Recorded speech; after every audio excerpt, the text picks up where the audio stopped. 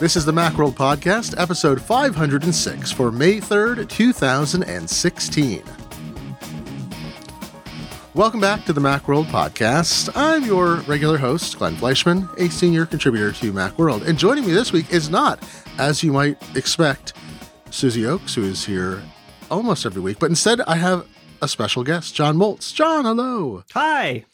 Thank you for having me. It's a pleasure to have you. And folks, if you don't know John, he's a regular writer at Macworld, his own website, which is verynicewebsite.net, great domain. And you can also hear him on podcasts like his co-hosted show Rebound and also Turn This Car Around, show about being a dad on the internet. So it's all puns, right? There are a fair number of puns. Seriously. You should have called it hashtag dad joke. Warning. Is it too late to change it? Oh, man. Well, so John is a longtime Apple user, watcher, writer about, as I am. And so I'm really sorry. I thought the news is kind of sad that Apple's doomed. I'm going to miss it. I know. It was, well, they had a good run. It's more than we should deserve. They got to celebrate their anniversary. That was nice before they were put down. So... Have they sold the assets off yet? Or yeah, is that still... I got to say that... Because if they're having a garage sale, I should probably go down there. I don't know. Steve Jobs already threw out all the good stuff. Yeah. I want those icons for the Icon Garden. One of my favorite Onion stories about technology, honestly, is the one from several years ago that's actually really prescient, which was Dell reaches goals, shuts down. It's Michael Dell saying, well, we finally done it. We become the fastest growing, and now we're just going to close everything down and lay everybody off. Then I'm like, well, what kind of happened with Dell, which is about to merge with EMC and keep the Dell name anyway. Is he going to lead that? Is that? I think so. I think because he went back to run the company again. I kind of lost track because I don't really know what they do. All the companies that used to sell computers and sort of I thought of as PC companies, they either spun off the divisions, like IBM sold its stuff to Lenovo, which has done apparently pretty well in the kind of market it's built. And like Dell sells computers, I know still, but they're kind of a services company. Yeah. HP was a services and computer company, but it split. Like, I don't know what it has, like a computer division and like a services division. So the PC parts of all those companies are pretty small, I think, relative to the services. Yeah. Right. Yeah. Which will lead us into our Apple discussion. That's right. I mean, Apple, oddly, is probably one of the, well, even though, I mean, it's a funny thing. So Apple doesn't sell a lot of computers still relative to the numbers of computers sold worldwide, which has declined, radically over the years. But it makes more money probably than every other company combined. Makes more profit off it. Yeah. And it probably is the biggest integrated company that sells PCs right now by a long shot. Even the PC line of, computer part of Apple is probably bigger than any computer company out there, right? Yeah. I mean, the funny thing is, like, everybody is talking about what a great business the Surface is for Microsoft. And it's gotten a heck of a lot better. And it's, it's their first real entry into making their own stuff. But the numbers, I think some people did some number crunching for the Christmas quarter and figured that Apple sold more iPad Pros than Microsoft sold Surfaces. Oh, wow. That's amazing. That's amazing. Which, and the iPad Pro came out in November and was heavily constrained. So they still don't sell that many. Yeah, this is the fundamental problem with Apple is that its worst performing businesses tend to be larger than most other computer companies. Mm-hmm. Or at least our components, but I forget how many companies you can put together and still fit inside like the market capitalization of Apple. Yeah, it's like Jupiter, right? Yeah. 1,000 Earths will fit inside. Yeah. Well, so we've had a week to chew on this because we recorded the podcast last week. We record on Tuesdays, Secrets of Podcasting, air on Wednesdays, and we recorded the last episode just before earnings came out later that day. And so, you and I have been sitting on this, thinking about this, tweeting about it. And, you pointed me to this and I watched the Jim Cramer interview and I think we both agree. We both don't like Jim Cramer much. Yeah. And yet I was surprised. I watched the whole thing, which surprised me that I could stand it. And I thought it was actually pretty darn good. Like I thought he's a toady, like he's sucking up to Cook and explaining how other analysts are bad and so forth. But he used that to then ask some really tough questions that, what some people are saying is, Hua! And I was like, oh, so and I thought Cook was relatively unguarded. Like, I don't know him as a person, but having seen all his presentations, you can sort of tell when he's talking, marketing points. And you can tell when the facade breaks and he's talking in a more personal or unguarded tone. And Kramer gets him into that mode. I think he lulls him a little into it. I think Cook knows it. I think it's good for the company to have him appear, on a show like that and be that interactive. And I don't know if he gave away any secrets, but I think we know much more clearly how Apple is trying to spin and conceive of this. Mm-hmm. Yeah. And one of the things that I thought was interesting was that, and this, I've seen this point made several places, is everyone's saying, oh, Apple's growth days are done. And so it's basically going to be like Microsoft and was in the early, after the XP launch and, like other companies like HP and things like that. And he said basically the difference between us and them is that people love our products. I know, it was pretty, it was blunt, but I think he's right? Like people, I remember back in the day when there was even more of this like Apple Microsoft split, in the fervent wars, people defended Windows because they thought we were using a toy, not because typically they loved Windows. They it wasn't an emotional connection. It's just they really thought Apple was ridiculous, that it wasn't a real computer, the Macs and so forth. That's a different kind of attitude. Yeah. Yeah. That cracked me up. Yeah. But it's also, I think he made a lot of great points about the growth potential. And Kramer actually also made a good point. He said, a lot of people are saying you've already, you've hit the wall in the developing world. It's not going to grow anymore. You've already saturated the domestic market. That's why, the best days are over. And he's like, look, only, 40% of people in America, I forget that number really surprised me. Yeah. I was surprised that it was that low. It was 40% was the number he gave out about smartphone penetration. Yeah. And it's much lower in the developing world. It's really, it's very small. And he made the point, again, like 50 million people in the Chinese middle class a few years ago. Anticipation is 500 million in just a few years. And that's the market they're going towards, which is... India doesn't even have LTE yet. Oh my God. Yeah. So they've all got 3G phones that, once they get that infrastructure is a decent opportunity. The problem that they have is that they still have it. That they have, 40% are already in the market. The remaining 60% are probably, are almost exclusively the lower end of the market. It's still an opportunity for Apple. There's definitely a middle class in there, but they, to take advantage of the bulk of that, they have to sell cheaper phones. And the iPhone SE helps with that, but it's still not quite as cheap as it needs to be for some of these markets to really take a huge advantage and sell a lot of phones. But they don't necessarily want to do that. They want to sell phones that they can make money off of.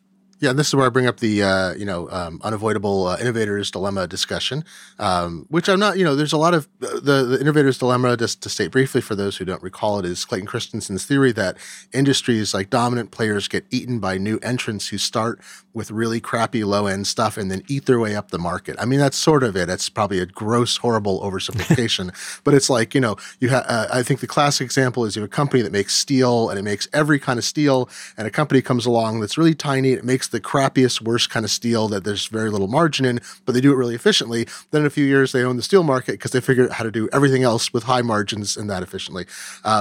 Something like that. So it's never really applied to Apple because Apple's been able to keep this price premium. It's kind of, I think, bugged Christensen and his followers, but it absolutely does work in other more commodity segments. So I have a Moto, I've talked about it a bunch of times. I have a Moto G I got for testing.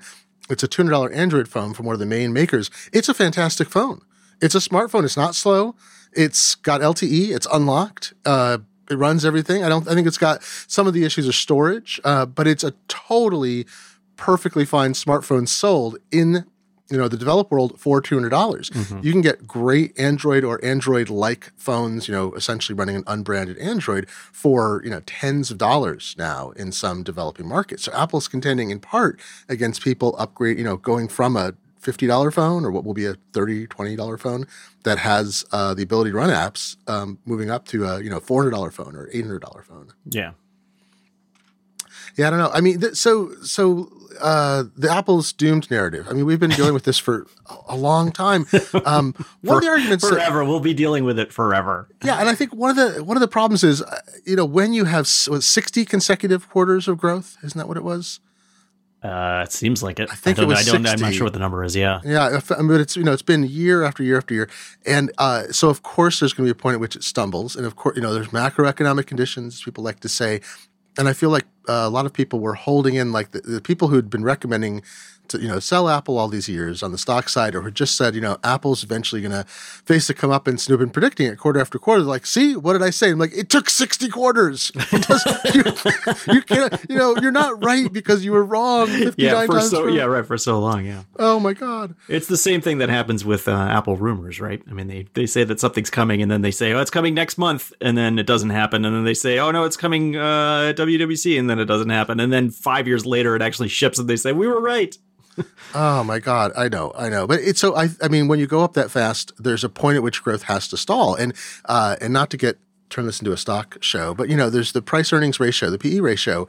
I was taught as a kid by my father and my grandfather about like what that's supposed to mean for companies. And the PE is an anticipation of the company's future growth. And when you start to get into stable growth, it could be in a ratio of 10 or 20, something like that. It's the ratio of the, price of the stock to earnings. And, Apple's been like 10 or something forever. Amazon is like 500, right? Yeah, it's and crazy. Amazon, I mean, they delivered an amazing quarter. I think that Amazon actually did a lot of things that people have been wondering if they could ever do. And a lot of the growth is in services, running servers and storage, for other people. And that's where a lot of the profit for them is too. But, when you have a PE ratio of 10, it's the market saying, we don't think this company's anywhere to go. But it's been like 10 for years. I mean, it's been this very low ratio. It didn't anticipate any of the growth that's occurred. So, right. This doesn't make any sense. Yeah, I know. But from the stock standpoint, stock doesn't actually affect a company's, when you're this mature of a company, the stock price doesn't affect a company's ability to do anything. Right. It doesn't foreclose its opportunities. And Cook mentioned in passing, he said, we buy a company every, was it 3 to 4 weeks or 2 to 3 weeks? And I was like, oh, I didn't know that. Huh. Just drop that. They just don't buy huge ones. They just usually don't buy huge ones. Yeah, they're doing acqui-hire. And he kind of said that we buy it when we like I forget, he said something like, or great people. And it's like, oh, it's so hard to hire programmers. You're just buying companies to shut them down because they have the expertise there. And the engineers are great. People. I get Apple stock. That's cool. Mm-hmm. But from an absolute standpoint, Apple has $233 billion in cash on hand. Net of all its debt, it has something like $160 billion if it paid off all its debt at once. I think it's going to be around for a little bit longer. Yeah, it's got a pretty good buffer to work with there. I mean, does any of this affect you when you hear all this stuff? Like, I follow it's like horse trading or horse racing, but does any of this affect you, and should it affect normal human beings who just use hardware? Yeah, no. Good. I mean, I should not. Well, it affects me just because I cover this. I write about this stuff, and that narrative bugs me, so I let it affect me. But for normal people, I mean, you don't really care. I mean, you might make at some point when a company becomes so troubled that it is a question as to whether or not they are actually going to be in business a few quarters from now, then it becomes a decision that you need to make because when you buy an iPhone or you buy a Mac, you're investing in a platform, and you don't suddenly want to be left in the lurch a few quarters later, and basically the platform has been pulled out from under you. But I mean, this is not going to happen. That won't. I mean, right. You're going to have years and years of. I mean, even if they just continue to go downhill, you're going to have years and years of usage out of your devices. You're not at the point where you need to make that decision yet. Yeah, I think that's an excellent point, right? It's if you're worried about the product actually going away, that's a big difference than, right? Right? Because this is all Apple having a few bad quarters, and then yeah, and there's all this stuff going on too. Like Apple cannot make more money doing anything with its cash than it's doing now, so it's buying back stock to make the stock more valuable. It's like it does dividends, which is done for years now, but it's also doing these really enormous stock. Yeah, they basically say that they look at the market and they say, you people are idiots. You've underpriced our stock again. So we're going to buy it because we think it's a good deal. Yeah, it's funny. So it actually increases shareholder value because if your shares are outstanding, your shares have more value, even though the company's putting the money into the market. And then if the stock goes up in the future, the company's made a smart investment. They get a higher return. But even if it hasn't, they're investing in their own self and improving the market for shareholders. It's kind of a weird deal, but couple of things. Maybe it'll just get to the point where they become a private company again. I know. Well, there's occasionally people talk about that. Like this is so. I mean, again, we're not a stock show, but there's this thing I keep coming across, which is a lot of the newer .coms like Facebook and Google and so forth. They went public with a voting structure with restricted or voting classes that essentially give the founders or an early small set of people, typically the founders, absolute voting control over the company forever. And so Facebook, as I understand it, if I recollect the structure, Mark Zuckerberg can never be outvoted. He will always have, unless he sells off or agrees to restructure, which he'd have to agree with, he has majority voting rights in the company, and yet it is public. So it's this weird thing where they want access to capital markets, and they don't need to be responsive in any way as a company except within the limits of securities law. Yeah. Where Apple is actually, it's owned by a lot of people. Yeah. Which brings me, this is something I think Kramer mentioned in passing, right? Is, people saying Tim Cook should be replaced. We've been hearing this for a long time, John. People have been talking about Tim Cook. And some of them the same people. Trip Chowdhury is a guy who's been saying this for years now. The famously wrong Chip Chowdhury. Yeah. So that's nothing new. And there was somebody that John Gruber linked to, though, who is a more sort of general, not someone who just whose kind of thing is kind of like Bob Lefsetz. He is usually not. I mean, he was a sort of Steve Jobs partisan, but it doesn't make any sense. I mean, if you're looking at the watch. I don't know. I mean, so he has been saying that Apple's doomed without Steve Jobs for a while. Yeah, but he's not. Yeah, I think it's just his thing. But I'm like, but that was more of like a projection rather than saying that they're doomed right now. Yeah. I don't know. I just don't understand. Like this is part of the Apple this doomed narrative involves what I would say an almost politician-like need to ignore reality, right? Yes. Where, you can say the watch is a failure. It's like, okay, but the watch did billions of dollars of business. It dominates the market. It set the standard for what all other smartwatches are going to do. It's very likely highly profitable. Apple's been able to keep its margins, and it's poised to introduce a new one. And even though people like me, I sold mine, I didn't want to keep it. Didn't work for me. You love yours.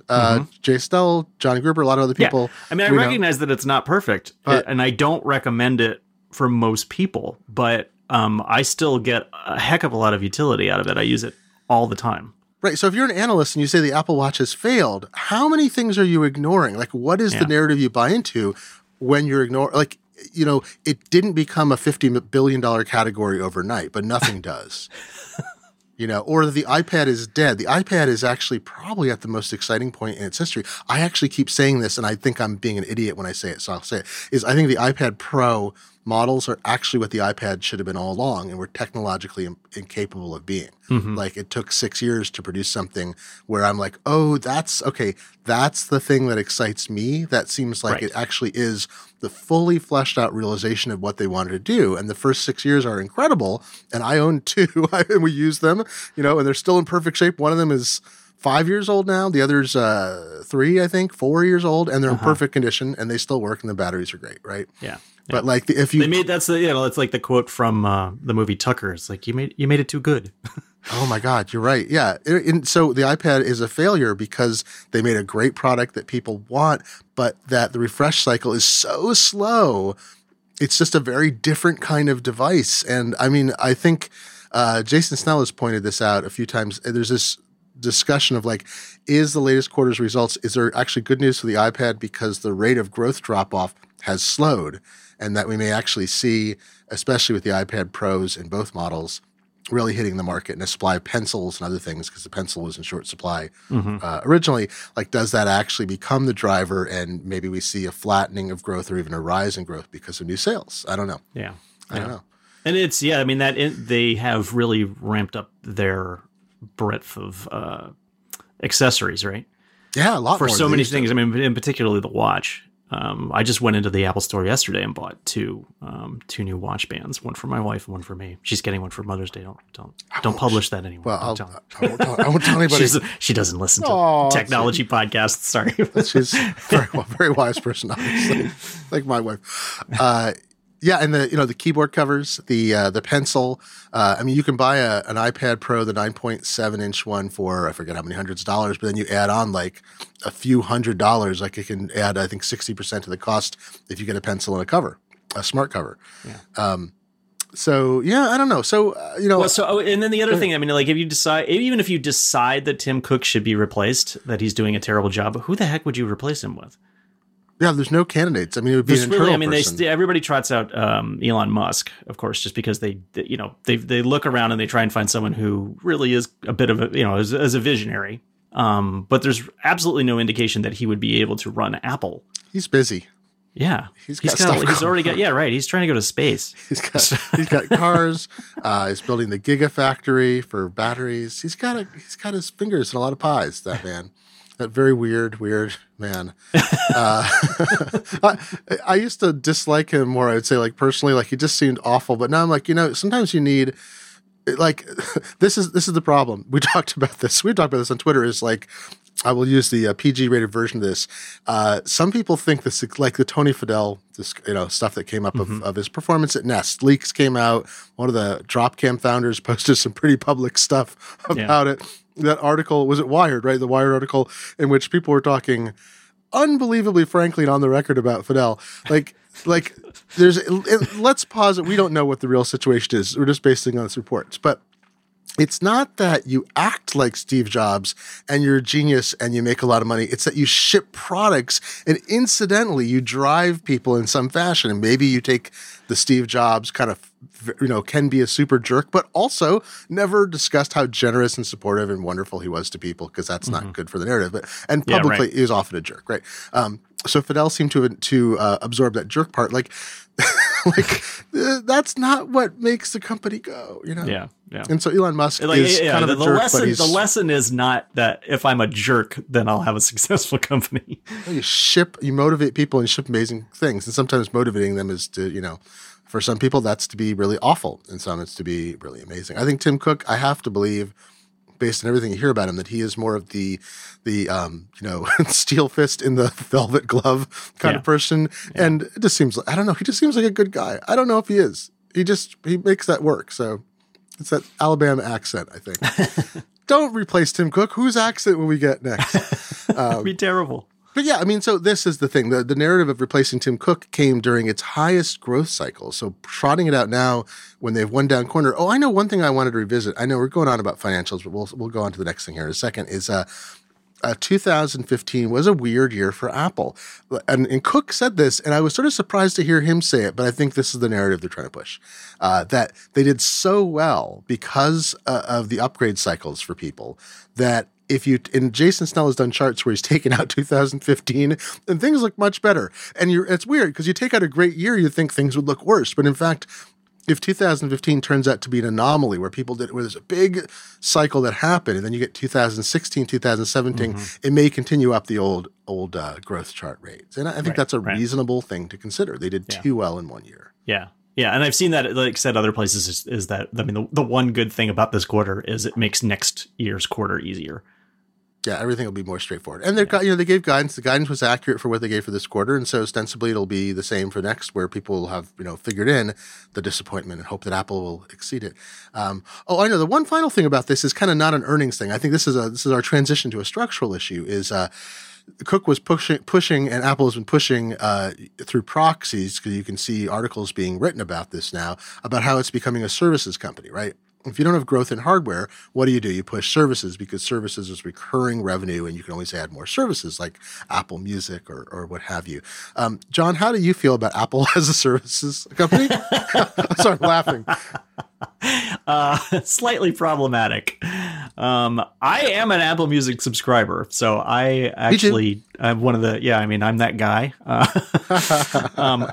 I guess they're doing okay with those. I don't know what the number, I don't think they've given any numbers.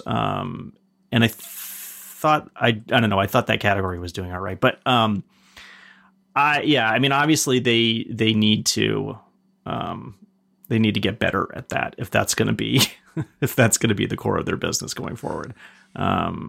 There are too many examples to really mention, and I mean, and it used to be that it was always like the back end stuff that was really the problem, and Apple Music was kind of disturbing when it came out last year, just because the front end was so inscrutable and hard to figure out what the heck was going on.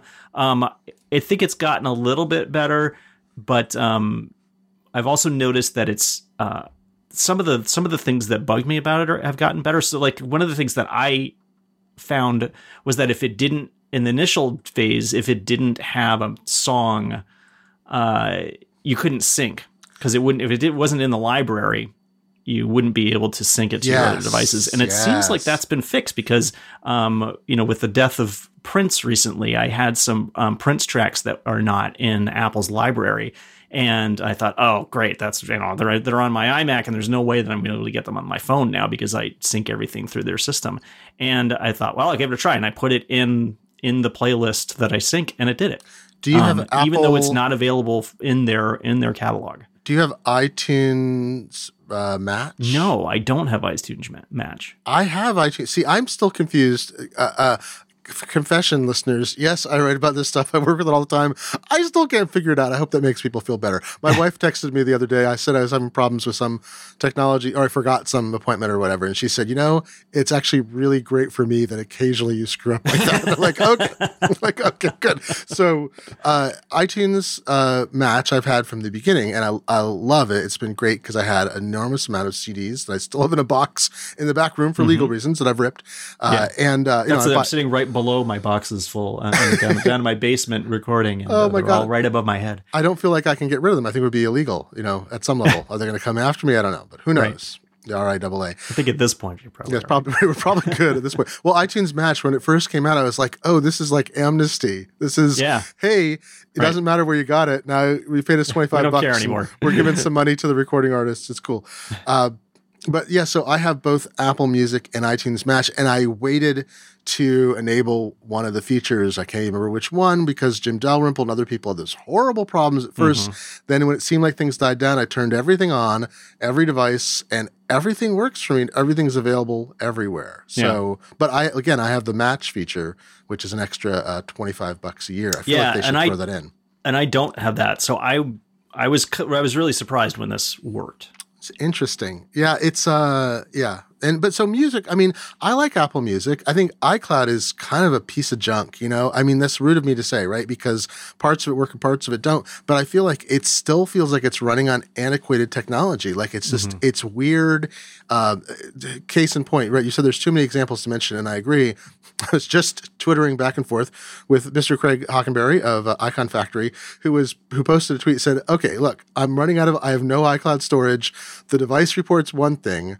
The backup set shows that I'm not backing up anything of this. I've turned off photos, and the number that iCloud reports on the site is different than the number his phone reports that iCloud is reporting.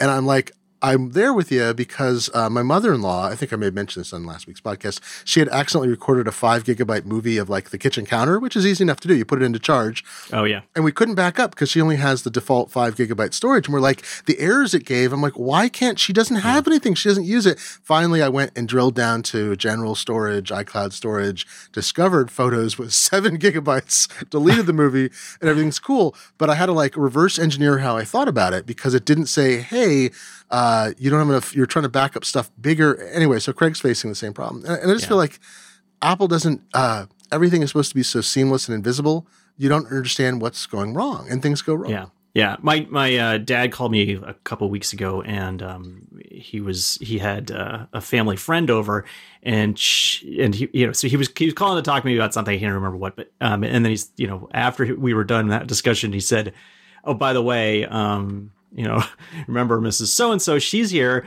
visiting, and she wants to ask you a question. Oh, no. So she got on the phone and she's like, my iPhone, I can't, it keeps telling me that I can't sync right now. And so, they make all these new services that So, like we're not supposed to sync to our laptops anymore to get pictures and whatnot off. Everything is supposed to go through the cloud, and yet they charge you for everything that goes through the cloud. And so for some people, it's they give you all these services up front, and they tell you to use these services, and then all of a sudden, they run into a toll booth, basically. Yeah, especially if you're pushing iCloud backup because you don't need, it's been the PC free thing. When did they start using that term? Like 6 years ago, it was you don't need iTunes, and a lot of people don't even install it. I mean, people are using an iPhone totally without a computer. They may not have a computer, or they don't even think about the iPhone as relating to a computer. And then they're told, oh, you got to pay $1 or $2 a month to get your backups to work. It's like, all right, well, that's an extra fee. It's the kind of thing you expect a class action suit over, but Apple probably has the arbitration clause, so you can't. She was perfectly okay with that. She just, but she didn't quite get it. I mean, I had to basically, and she didn't understand what her options were, I think is what is the worst thing. So I was able to say, you either need to pay for more storage, or you probably need to go in and clean out some photos and movies and things like that, and then you'll be able to, get that down so that you can sync. Those are your options. And and she was like, oh, okay, I'll just pay for more storage. Yeah, which is, it's not that bad. It's expensive relative to competitors, or it's slightly expensive. It's $1 a month for 50 gigabytes. It's gotten better, but it could get better still. I still say, Susie Oakes, I think, just wrote about this recently. She did for Macworld.com, and we've been talking about it. I mean, me and her and a million people for years now. Apple should just give you an amount of storage equal to, or in some proportion to, the number of devices you own. Like, you have an iPhone and an iPad, and you still have 5 gigs. It's just silly. It's literally makes me laugh. Like, what? And I know, every year storage becomes so much cheaper. It's like this incredible curve. So at this point, it doesn't cost Apple that much to make that work. But and I understand also they're making some tens or hundreds of millions of dollars a year from that line of business. They don't want to give it up. But when you deal with loyalty and competing and whatever. Well, it seems like maybe what there should be a like a package deal. Oh, right? At the time you buy your device? Yeah, so you buy your phone, and then you say, well, now you can decide as you go whether you want to buy Apple Music and whether you want to buy more iTunes or iCloud storage and whatnot, or you could get into this subscription plan, which will be this amount a month, and you'll get everything. Oh yeah, because it's kind of ridiculous. I pay for iTunes Match is yearly. iTunes or Apple Music is monthly, billed with those weird receipts. You get those weird receipts, right? Yeah. The email receipts that look like they're from 1998 or something, which are hilarious. And then I get a separate one for iCloud storage, and then I don't even know what else I'm paying for with them. And I can't pay yearly on iCloud storage, even though it's like 99 cents a month. I'm like, why don't you let me pay? If you have a grandfathered plan, some of the grandfathered plans you can still keep that are yearly, but there's no new ones. It's like, so give me one thing. Or you can say, well, at time of purchase, like, you probably might want 50 gigabytes of iCloud storage. If you pay a $20 one-time fee, you get 50 gigabytes for the life of this phone. And then people will be like, oh, whatever. And even if it's more expensive, it's still, they've done it and they're done, right? Or you bake it into, the financing for the phone, because which they're doing themselves now, at least on the 6S and the 6S Plus. Oh, they added it. You can do it for the SE in certain cases. I think you have to buy, what is it? It's available. It's available in some cases. I'm thinking you have to do. If you do if you do an upgrade, if you bring in a phone and swap it out, I think you can get the iPhone SE. Except I don't think it's their plan. I don't think it's the same plan. You can do that, and you will get into a thing, but it's not the same. It's not the same upgrade program. Yeah, it's not their iPhone upgrade program. But the thing that I fell afoul of in that iPhone upgrade program was that it's still done by a third party, like a financing company, and you sign this thing when you go in to get the phone, and then the thing that threw me was that I went in and signed it and did it on a credit card and and left and didn't think about it. And then like a couple of months later, the credit card changed. They sent the chip and PIN card. Oh, right? Yeah. And so the credit card didn't work anymore for that plan. And I was getting these notifications from this company. I can't remember is it Comenity. I can't remember which bank it is, but it's some those. bank. Yeah. It's some bank, and it said, you need to update your credit card with us. Oh, it sounds ridiculous. I was like, I don't do business with you. I don't know who you are. It's Citizens Bank something, and you're something like, that's not a real company. Why are you I know. It looked like just like some spam, some phishing thing. Yeah, and then suddenly it hit me like, oh, that's that. Like 4 months later after I was getting all these emails, and I was like, oh, I'm sorry, I owe you like $150. Yeah, suddenly where there's a knock at the door. Yeah, right. Who is it? Goons. Who hired goons? And you take your phone and possibly one of your kneecaps, Mr. Holtz. All right. Hey, we were talking about the iPhone SE, and I think this is a good transition point because I believe you have an iPhone SE on order. I have it with me. I know. I got it. I got it the first day. Yeah. Oh, you got one. Wow. Oh, yeah, I got it first day, man. Oh man, how do you like that phone? I was dying for it. I love it. it. This is the right size for me. I mean, I wish it had 3D touch. John has tiny hands. I don't have tiny hands. I just like to be able to reach. I mean, I have a friend who literally, I mean, he has like oven mitt size hands. He has huge hands, and he has the 6S Plus, and it's perfect for him. He needs a phone that big. My hands aren't that small, but I like to be able to reach every corner with my thumb, holding it in one hand, and I can do that again. I wish it had 3D touch because I do like 3D touch, and I got used to using it in Tweetbot because I think they've done a good job. That's one app that I think it's really useful in. Yeah, and that was mostly the only place where I really got comfortable with it. But the problem was it wasn't on my iPad either, so you can't completely get used to it until it's on everything. So I was like, okay. I'll be getting back the size phone that I really want, and if I have to give up that one thing, it's not that big a deal. Oh, that's great.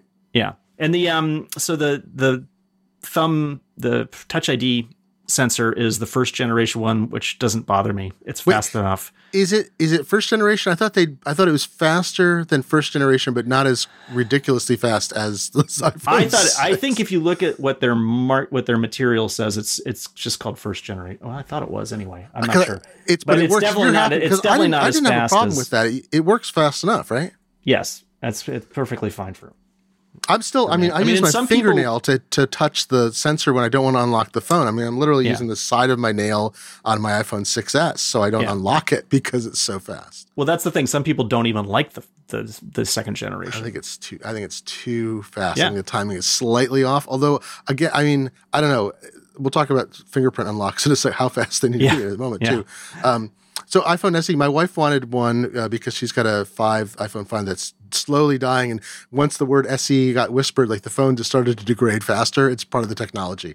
It's built in. There's little men inside, and they have pickaxes. And whenever you mention a new phone model, they start picking away at the battery. It's really, really evil of Apple to do that. But we're still out till I think the delivery. We waited because we were trying to see if we get them in the stores because the stores said, yeah, we'll get supplies regularly. And I go into the store, the checkout page on Apple's site. It's like, yeah, there's a phone in a store in Santa Clara, California. I'll just drive 1,000 miles to get the phone. I did tell people, I'm like, hey, if you want an iPhone SE, you can walk into Roseville and Santa Clara and get one. So they're back ordered on the website like 3 weeks or something now? Yeah, so we ordered about, I think I want to say a week or 10 days ago, and the window is May 11th to 17th, so it'll be coming soon. It's also, we thought we'd trade in Lynn's phone, except it's in such bad shape now. Like, we thought we'd get $50 from it. Now we get nothing. Like, it's still working. She's carrying external battery. Who is your cellular company? AT&T. Okay, because I sent back. My son was using my old iPhone 6. I had the iPhone 6S. I got the SE, gave him the 6S, and then sent the 6 back to Verizon. Really? Who I purchased it through, and they. And I think I don't even think you have to buy it from them. I think they just have a trade-in thing. And they gave me like $300 for it. Oh, geez. All right. Well, we're going to check with AT&T. So you might check with your carrier. Oh, yeah. I already bought it from them. But yeah, that was the holdout. So we wanted to go in the store, get the upgrade deal or get the trade-in thing at an Apple store, figuring it'd be the least problem, which is why we waited. But it's a good sign, right? The iPhone SE, this is where I'm really, really curious how it affects, their future mix of devices. Because obviously underestimated. And that's my only concern about this phone is also like what level of commitment Apple. I mean, it seems like they're sort of taken aback by how popular it's been, and it seems like that is evident in some of the things that Tim Cook has said about it. So I think maybe I'm hoping that they're rethinking it, because they're certainly not announcing a new one in the fall, which is fine. I kind of hope they're not announcing a new one in the fall. And it's questionable as to whether they'll do that a year from now, because it doesn't seem to make a lot of sense to have phones coming out at different times. I don't know. I'm wondering about this, the TikTok schedule. Yeah. We always talk about that. And I wonder, in fact, I got an article that'll be up at Macworld any moment now that is Apple being clever and trying to unshackle itself entirely from TikTok, because it sets up, it causes problems like 2015. Everyone's like, well, we know the next big thing's coming, so we're just going to sit back.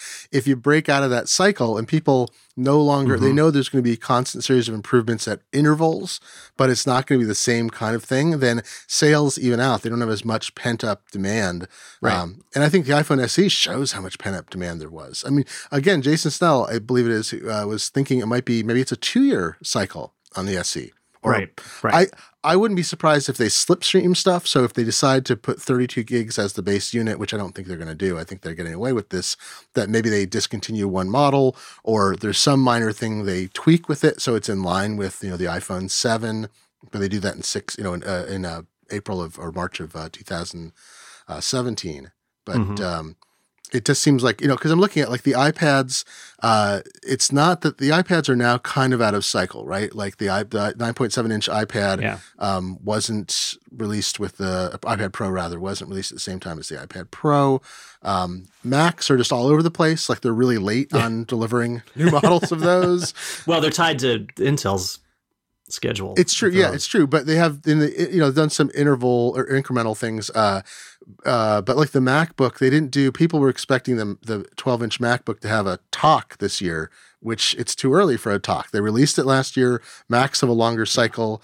It was a big change, and they made it somewhat better. The processor is a lot better. People are very happy about the improved processor speed this year, but they weren't going to change the case. They don't do that. I mean, I looked this up because I couldn't believe it. The MacBook Air, I believe it's unchanged in form factor since 2008.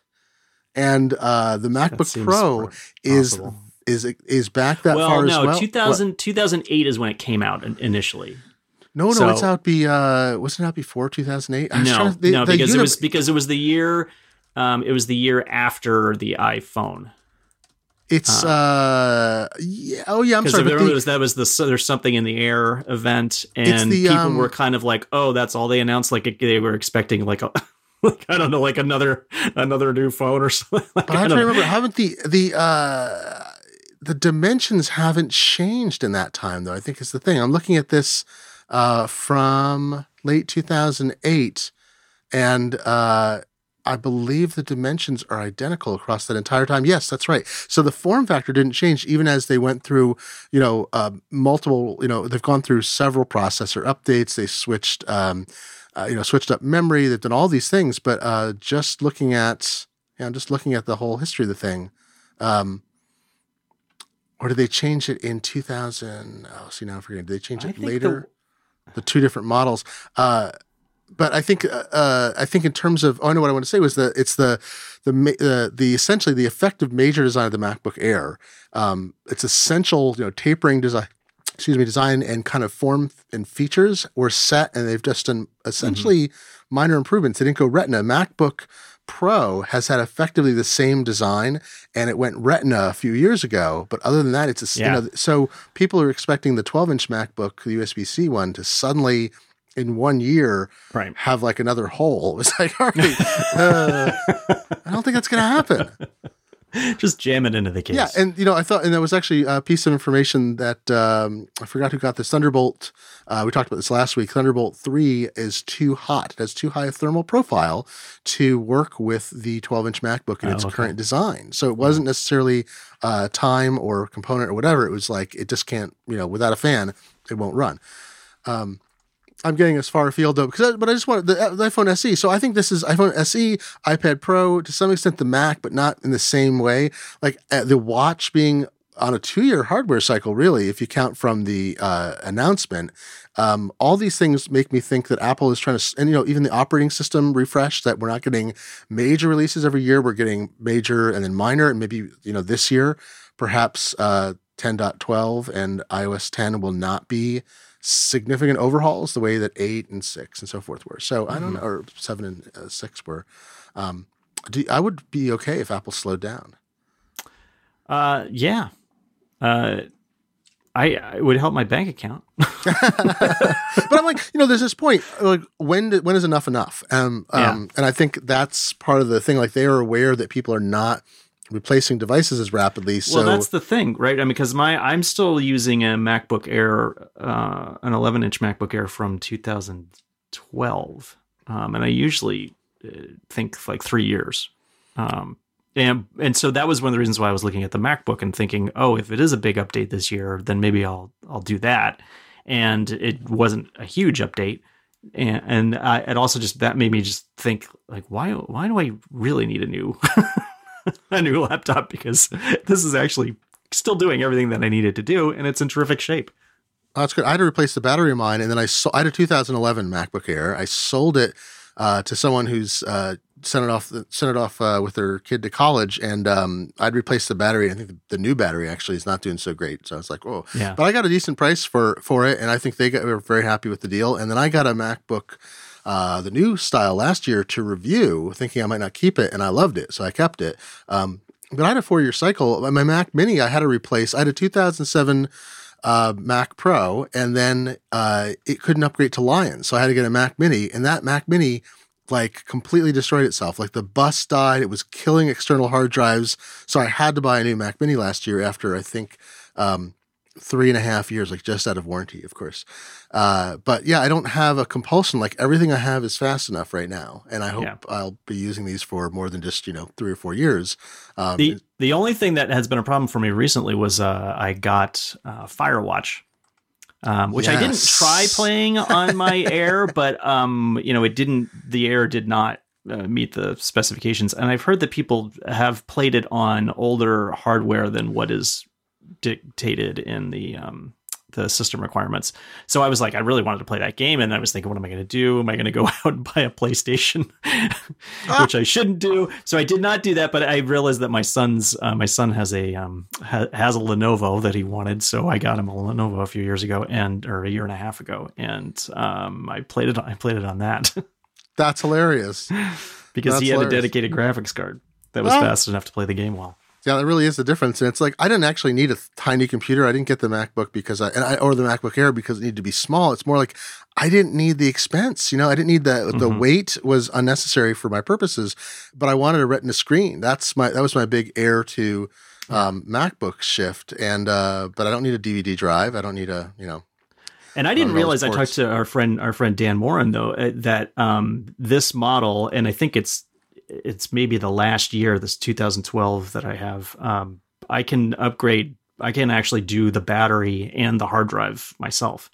You can't do the RAM, but you can order parts to replace both of those. Oh, that's great. Yeah, I replaced the battery in very similar, and I think the same or similar model. And it was, I was stunned how easy it was. Yeah, I know. I looked at the instructions and I fixed it. Or actually, I think it was, Mac OWC, One World Computer. Yes, right. Yeah, I did the same thing before I did it because the battery was really failing, and I had not bought. I usually buy AppleCare. I know this is a dirty secret. I buy AppleCare for my Macs. I don't buy them. I buy them for the laptops, not for the desktops. And I think every case I've gotten my money in year 2 or 3 of the AppleCare beyond the first year warranty that's included, and like having a major replacement motherboard, screen, keyboard, like something that would have cost hundreds of dollars or more out of pocket. The MacBook Air, I forgot to buy it. And month 14 or 13, it completely died. And I went to Apple. I always tell the secret. Do you know the secret? Apple will do like a $250 one-time fix on laptops, maybe more for the Pro model. So I went in, they diagnosed it like, well, if it's what we think it is, it's going to be like, $890 to replace your MacBook to fix it. I'm like, oh my God. They're like, oh, but if you have time, we can send it off to a repair depot and it's $250 flat rate no matter what we change. I'm like, Sure. And the Apple doesn't advertise this, but it's known. You just go in and ask for it and they'll do it. But then, a couple years later, the battery goes and you just have to like pry off a tiny little flat connector that pops out and a couple other things. And it's very easy. Yeah. Yeah. The thing that I found interesting is that OWC claims that their drives are faster than the ones that shipped, which they probably are. I believe so I think that'll probably be, I might do that in the interim, at least upgrade the hard drive while I wait for the next MacBook. Well, that's smart. I wound up with listeners, bear with me if you've heard this before. I got an SSD drive, but I got an external because I wasn't sure what Mac I was going to wind up with. So I got a USB 3 external SSD from OWC. MOUSE, a lot of abbreviations. And so when my Mac Mini died, I was able to swap. I got a new one with the cheap, horrible 5400 RPM drive. Paid the smallest amount possible. I got to get the one with 16 gigs of RAM. And then I just plugged this thing in and I was back in business. So I didn't have, so I'm getting the, maybe I'm down to like 50 or 75% of the advantages of an SSD, but that's fine. Versus the, paying Apple several $100s to get a lower capacity drive. Yeah. The fact I don't know, man, the fact that so many of these things have spinning drives in them still just irks me, and that you have to get fairly far up the line to get an SSD. No, we're so close though. I assume Apple has huge margins on the SSDs, and it's got to be one of the biggest purchasers of flash RAM and SSD in any form, or flash memory in any form. And some of it's being converted into SSDs or purchased in that style, and some is going into iPhones and iPads and whatever. And I'm like, there's going to be this point where they're like, Tim says, we have good news today. None of our devices have any spinning drives. We think that time is past. Sorry, that's more like my family's from Memphis, some of it. So it wasn't Alabama. That was more of a Memphis accent. My apologies. I didn't notice. I hope so. A couple other things we were going to chat about briefly. Forced fingerprint unlock. This is kind of a freaky story. In Los Angeles court, the prosecutors wanted access to an iPhone. They got a warrant from a judge, 45 minutes, able to whip the person into court and have her put her finger on and unlock the phone. Worrisome? Much? Does that concern you? Do you use Touch ID? Is that your unlock? Oh, yeah. Yeah, I use it all the time. So, yeah. That's troubling. They always say when you get caught by the police, reboot your phone. Yeah, right. And I was reading some security experts I follow, including like Jonathan Zadarsky. He said, if you're concerned, A, you don't use Touch ID if you're really concerned. Right. B, he has said a 4-digit passcode is totally inadequate. 6-digit is still inadequate. You need to use a long, complicated passcode. So I now have a 3-word password that took me a little while to memorize, but I only have to enter it like every several days, and it's fine. Right. And it's 3 words. It's not an arbitrary set of numbers. This is the thing. Actually, I even had trouble convincing Jonathan of this. The research shows if you pick 3 words that do not commonly appear, like you're not taking 3 words that appear in a row from Moby Dick or an English text or are short common words, it's some kind of, the complexity is vastly more than like an 8-digit, totally random thing. This is where knowing Japanese comes in handy. Oh, that's good. That's good. Diceware is based on that. I don't use Diceware, but that's that same concept. I know some Japanese, and I have a Japanese colloquialism dictionary, which is great because I can flip through and find a phrase that means something, that is like related to something in English, and use the Japanese phrase for what it is. Excellent. Are you entering it in Japanese though? Yes. Not in Japanese. No. I use the English character because otherwise I gotta swap. Yeah. That'd be hardcore, John. Yeah. I don't speak Japanese exactly, but I will use it to enter. Maybe I should do that. I don't know. That's be more compact. There's a court. I remember a court in Virginia. I don't recall the resolution of it, which a court was going to order someone to do it, but it was unclear where that was at. And also, as we know, the fingerprint timeout is it's 48 hours, I think. You can't switch keyboards in the passcode. Oh, you can't. Screen. So you have to. Yeah. Okay. So native language. I'd have to set my phone to Japanese in order to do it. That's pretty hardcore. Yeah, that I won't do. Yeah. But in this whole discussion about FBI and the San Bernardino case, this idea that we could be compelled, I've said for a long time, I've written about this since Touch ID came out, that in any situation where you're worried someone could literally physically force you to do something against your will, that Touch ID is not a great solution. I mean, and so, in America, hopefully, given the video that comes out of prisons and holding cells, I'm not as secure as I'd like to be about it, but hopefully there's a legal process. But if you don't want to do it, a bailiff or some burly people are going to grab you and put your thumb on it, Right. That's in a country that has, I actually not sure, but I think they could physically, literally compel you with their bodies to do this thing if a court ordered it. I don't think they would have to allow you to do it voluntarily under a court order, but maybe not. Right. Yeah. And I remember that discussion happening when Touch ID first came out, that was likely the case. So as it turns out, it is. And speaking of people putting their hands on your phone, this story came up, and I just want to talk about it very briefly. So Dish Networks will now come to your house and fix your iPhone.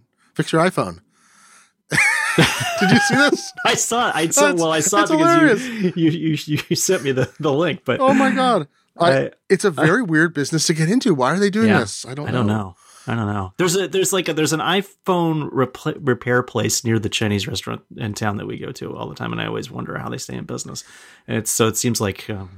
I mean, I guess they do all right. Maybe they just do it for a little bit less than what Apple does it. So maybe there is something to be made there, but it seems kind of crazy. I think there's a lot of stuff that Apple will charge a lot for. Like if you have a button that goes bad, like one of your volume buttons, I think depending on what it is, you might spend like $50 or $60 at an independent shop, but it's like $175 at Apple or something. I don't remember the exact charge. We looked into it for one of our phones.